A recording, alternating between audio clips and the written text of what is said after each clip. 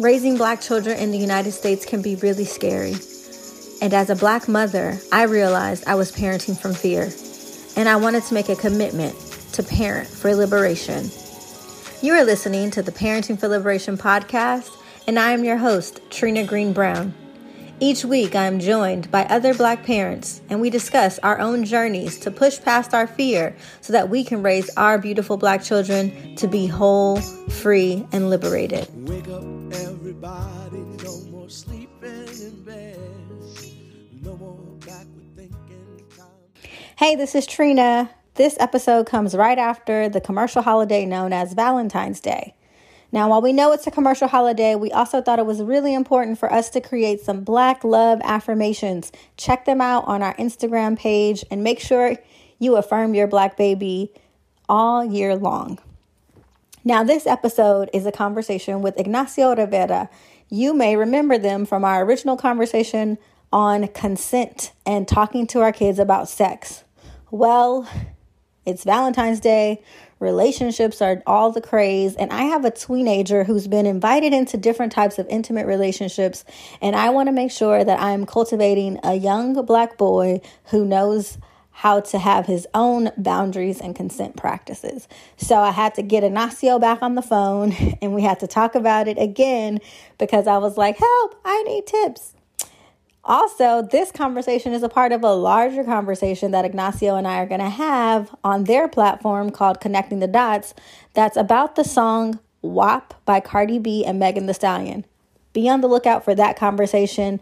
It's going to get really, really juicy. Pun intended. That gets me to this other conversation that I've been having with him as he enters into tween age land around consent. And so we had a conversation a while ago about, talking about consent and things of that nature and seeking consent and making sure that we're honoring other people's boundaries. And I realized as a mom who, as a child sexual abuse survivor, as someone who's worked in gender-based violence work, like I've often talked to him as a boy from a place of, to be honest and accountable. I've talked to him mostly from a place of like making sure that he respects other people's boundaries, making sure that he seeks consent so that he's not potentially a harm doer or perpetrator, because that is the way the gender binary is talked about in that movement around gender-based violence. It's like male is perpetrator and female is victim, right? So I'm in that narrative, in that binary, having these conversations. And now that he is, getting of age and, cell phones, text messages, I like you, do you like me? Do you want to be my boyfriend? I'm learning that I didn't talk to him about how does he set his own boundaries and how does he know how does he give consent or not give consent? Because his answers are like, sure, cool. If that's what you like, all right. He's like, if you like me, cool.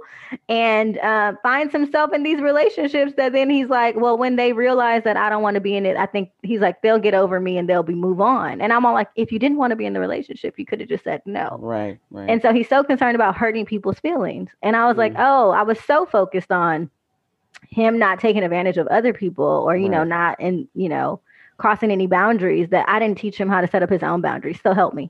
This is thank you for saying this, because this is so important, because this right here is like a piece of why how patriarchy and sexism does hurt boys as well, and this binary, right? Because like you said, boys are set as the perpetrators, and although right now they are a higher number, right?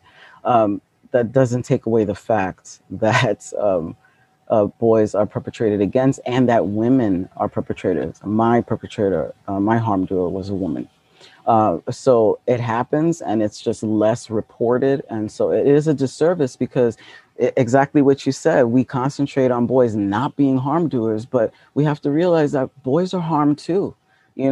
Little cis boys and trans kids are being harmed just as much, and so it is about the boundaries. So it's interesting when you said that, because I just went back into my mind about all of the times that I had boyfriends growing up, little, boyfriends, at 11, 12 and stuff, and how docile the boys were in that. Like, yeah, okay.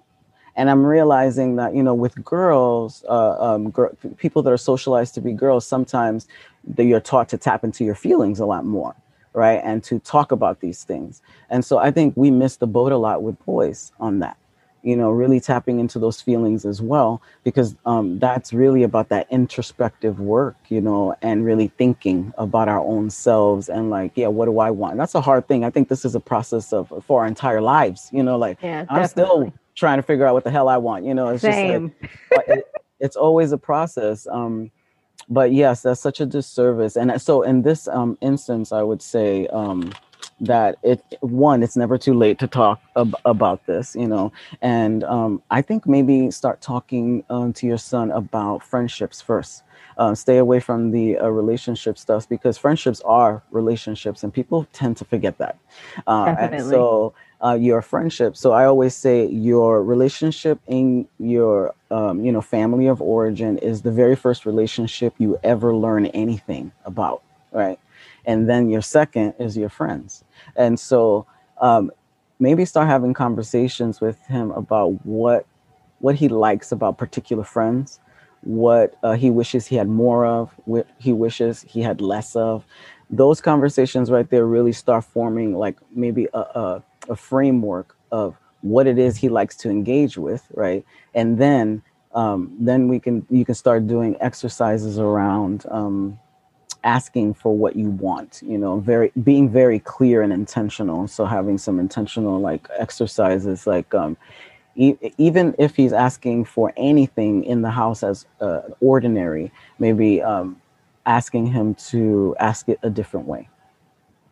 If teaching, and this is about teaching him how to change his mind, how to say no, how to so it really is about the more communication factor and being very comfortable in speaking and questioning. Oh, that's so important. The questioning aspect. I think I always say, talk to your kids about tapping into that sixth sense, that little voice, your consciousness that tells you stuff. And sometimes you don't listen to it. Like, I think that we always have to talk to our kids to listen to that voice, because that voice helps us to question. And when there's a question, then, write that question down. Ask mom, ask somebody, I think this is a great opportunity to start naming particular people in his life that are adults that he could talk to that's outside of you.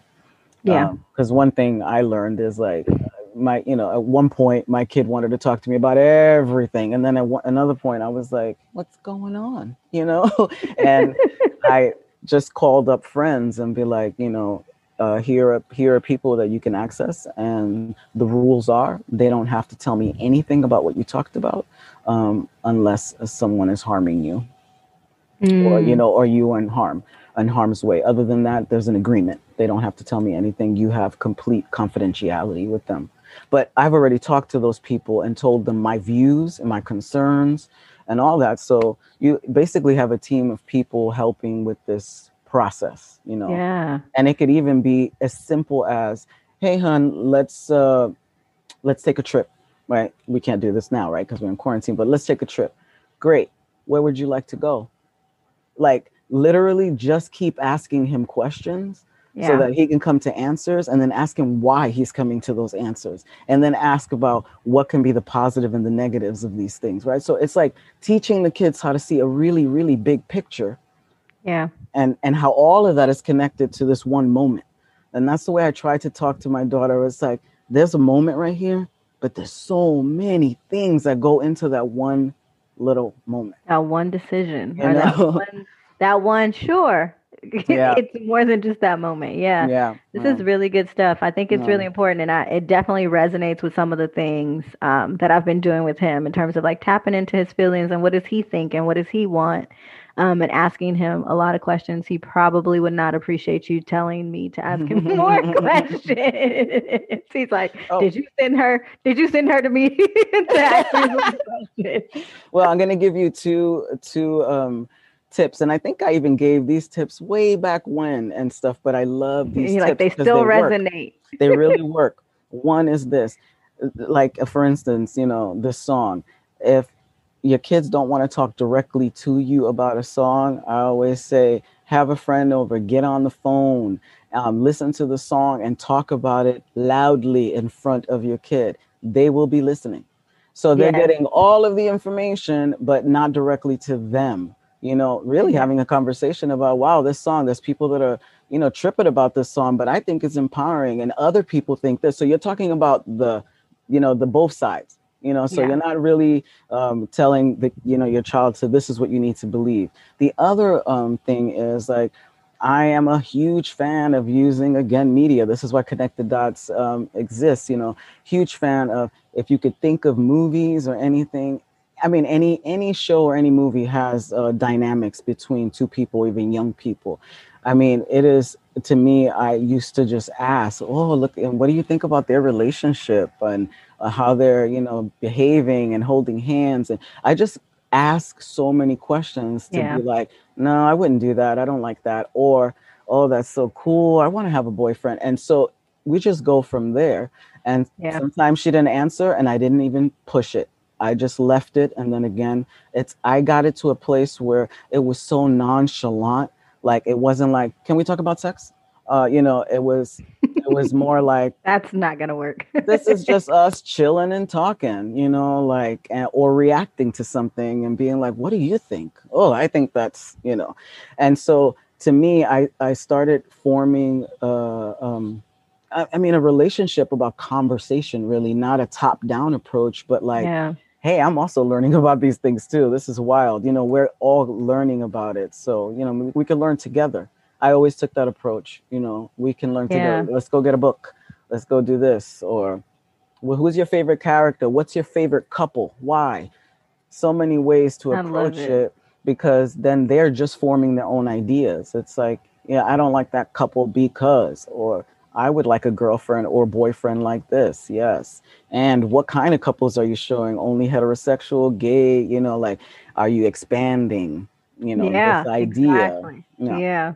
Yeah, media has been really helpful. I've definitely used that. Yeah, I guess like I forget that I'm a communications major. So I've used music and media and storytelling all the time to make those connections. And that has been some of the ways that we've had some really rich conversations. Mm, Just things that he watches, even the video games that he plays and the yes. characters and um yeah, and like one show that was really good, just even to talk about emotions and how you feel and how like relationships and communicating was Steve in the Universe or Steven. Oh, yes. Yes. So cute. He loved that show, and so I got into the show, and then I'm like, oh, this is a good show. It talks about like big emotions and feelings, and Mm-hmm. like what happens when you don't communicate how you really feel, and Exactly.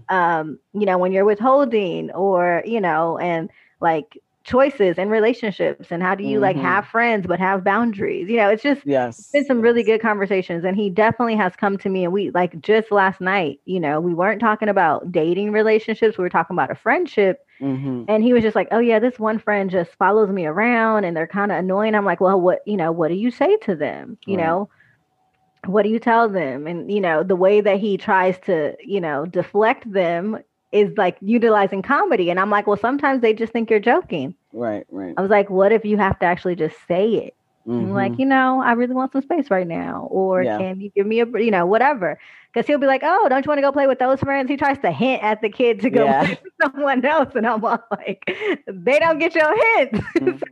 So you got to, like supporting him to cultivate his voice. Yeah. That's so important, because that voice is the voice that helps to prevent, like, to help be a piece of preventing CSA, sexual violence, when young people have a voice to be comfortable enough to say, no, thank you.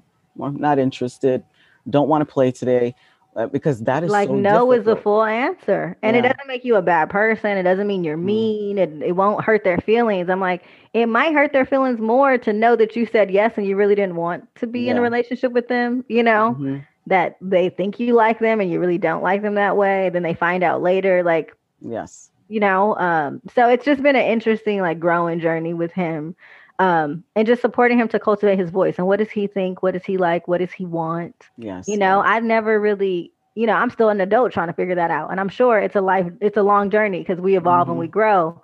but how do we cultivate that sense of like trusting our gut, trusting our own knowing, trusting that sixth sense or that intuition? Like cultivating his ability to hear himself. Yeah. And, it takes you, a community, and trial and error, unfortunately, right? Because that's how we all learn, right? Yes, that's how we all learn. But I appreciate this conversation. Thank you for listening to this episode of Parenting for Liberation. I hope that something shared on this episode helps you on your journey to liberated parenting. To learn more about our other episodes, check out our website at www.parentingforliberation.org/podcasts.